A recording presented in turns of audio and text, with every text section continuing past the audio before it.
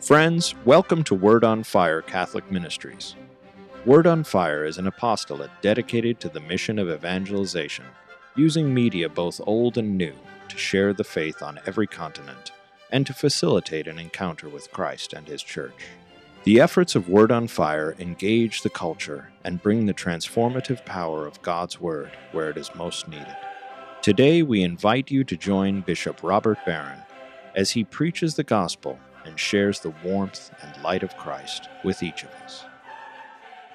Peace be with you. Friends, I love how the readings for this second Sunday of Lent awaken a sense of wonder, a sense of a world beyond our own. If I can put it this way, a mystical consciousness. So in the first reading, dramatic, beautiful, memorable, strange, Abraham enacts the ritual by which the Lord establishes a covenant with him. How important, of course, that theme is. But this covenant is accompanied by all sorts of mystical symbols. First of all, the mountain, the deep, terrifying darkness, the flaming torch, the voice from heaven. Those are all mystical symbols. And see, they're signaling something, that Abraham is not making just a regular old contract the way he would with a fellow human being. He's making a covenant with this strange and beguiling and amazing and overwhelming figure of God. He's dealing with something that he cannot control, and he knows it. Something from a realm that's beyond this world. And then in the second reading, St. Paul talks about our citizenship in heaven. It's interesting, isn't it? Because Paul, as a Jew, but was also a Roman citizen. So he was aware of a kind of, if you want, dual citizenship.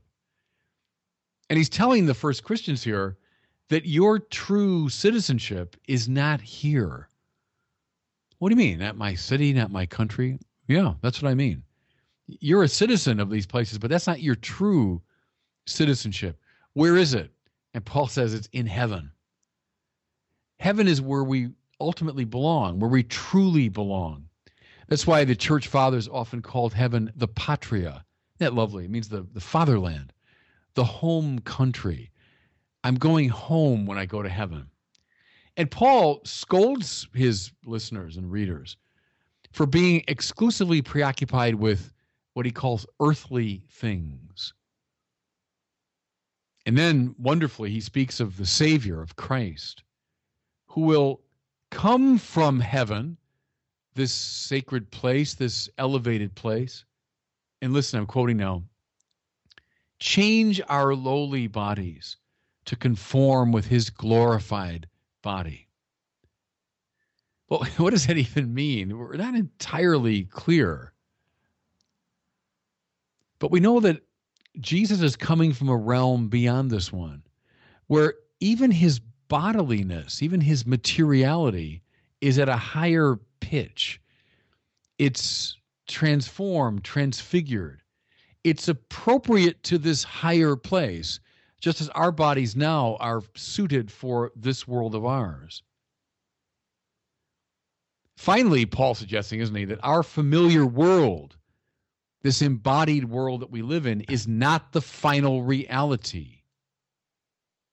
See, both these readings are trying to shake us out of a kind of complacency. There's more to it than meets the eye. And then, most magnificently, we have the even more beautiful, beguiling, and strange account of the transfiguration of the Lord in our gospel reading. Mind you, as in the Abraham story, we have the mountain, we have the darkness, we have the voice, we have the dazzling light, all spiritual symbols that speak of the breakthrough of a higher world. Look at the mountain first, by the way. Mountains in the Bible show the meeting place of the ordinary and the extraordinary. It's an elevation from what we're used to. It's a descent of the divine, and they meet on a mountain.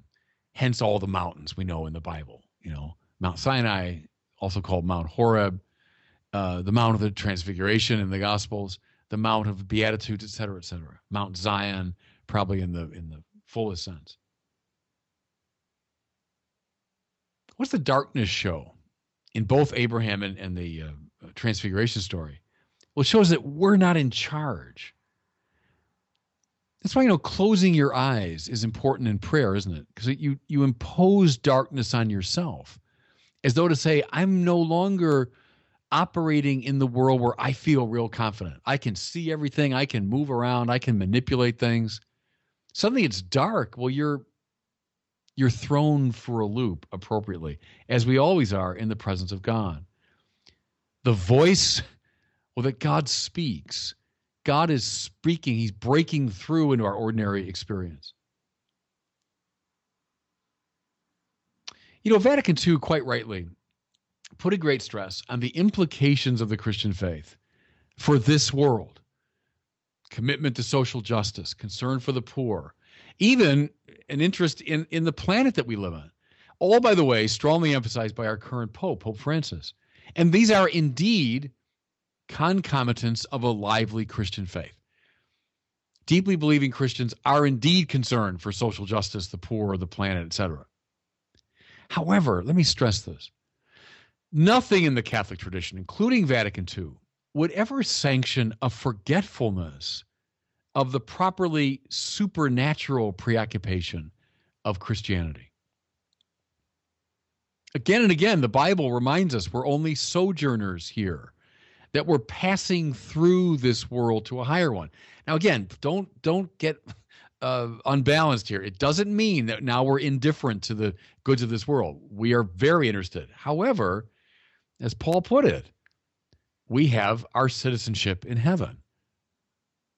St. Augustine said that we're on a journey through this world, but we shouldn't become beguiled by the ease of the trip or the beauty of the countryside we're passing through. St. Teresa of Avila said, everything passes. God alone remains. And so all these readings, I think, are lifting us up.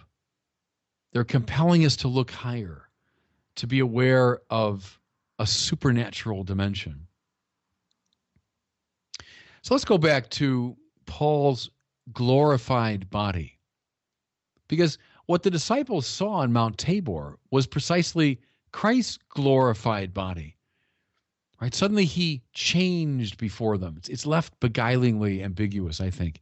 He was transformed, transfigured. In fact, the Greek word is very close to metamorphosis. He changed in form. He became dazzling white, glorified. So what does that mean? Because it's not just about Jesus. It's about us too. Because we're summoned to this heavenly place, and we believe we'll be given a glorified body like the Lord's. So what can we say about it? Well, if you go to my great hero, Thomas Aquinas, Thomas has a fair amount to say about the glorified body, based on the Transfiguration story, but also based on the resurrection appearances. What will it be like? Thomas says, first of all, it will have identity. Now, what he means here is it will be the same body that we have now. Those in heaven, he says, will recognize us, and we will recognize them. We will see each other, know and recognize each other. Now, this is not to say that we'll be utterly the same. I know this is kind of a hackneyed, overused image, but think of the caterpillar, what John Henry Newman called the grub. I love that. The caterpillar, which goes through a kind of trial of the cocoon. Think of this cramped existence in a cocoon, only to emerge as something altogether more beautiful and more powerful. The caterpillar becoming a butterfly, now able to fly and looking like one of the most splendid things in creation. Would you immediately say, oh, that's that caterpillar? No, it might take you a while, but in fact, it is the same body, but now glorified, if you will, lifted up. Something similar, Thomas suggests, will happen to us in our glorified bodies. Secondly, he says the glorified body will have quality. What does that mean? Well, it means that it'll be at the height of its powers, fully possessing integrity. You know, I'll speak to this now as I get older.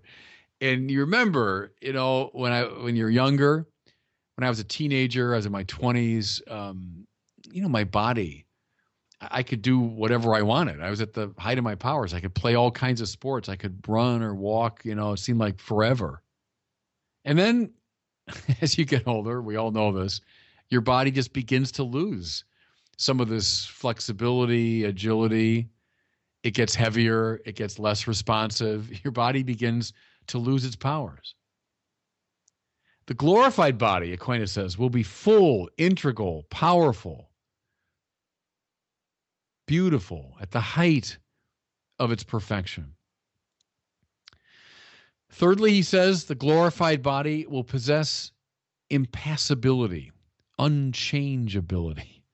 It'll never change or diminish. Precisely what I was talking about, the diminishment of our powers is one of the saddest things in life. When you see someone you haven't seen for a long time, like for 25 or 30 years, you think, oh my gosh, what happened to them? And of course, they're saying the same thing about you, right? That's the problem. But in heaven, with the glorified body, we'll never have to worry about being less than what we are.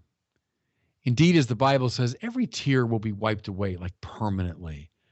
Sickness and death will not threaten us. Think about that, brothers and sisters.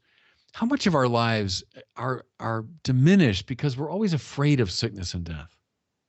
That won't be true in heaven in the glorified body. I love this. Fourth, the resurrected body will have agility, by which Thomas means the utter submission of the body to the soul, so that we'll be able to accomplish what we want, travel where we want, be with whom we want, in the wink of an eye, as he says, at the speed of thought.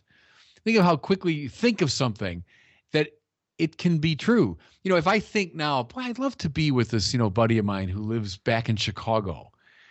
All I got to go through, from buying plane tickets and flying 5 hours and getting into buses and cars and getting to a hotel, and to go through all of that. Thomas says in the glorified body, we'll be able to do what we want when we want. The body utterly submissive to the soul. And finally, the glorified body will have, and we see it in the Transfiguration account, it'll have clarity or luminosity. Isn't it curious that we associate holiness automatically with light? That we place halos around the pictures of our saints? Light, luminosity. So the resurrected body will have this quality. Friends, as we make our way through the long sort of slog of Lent, which is meant to symbolize the long slog through life, we're permitted today, even encouraged, to think of the glorious transfiguration toward which all of us are moving. And God bless you. Thank you for listening to this week's homily from Bishop Robert Barron. For more resources from Bishop Barron, please visit wordonfire.org.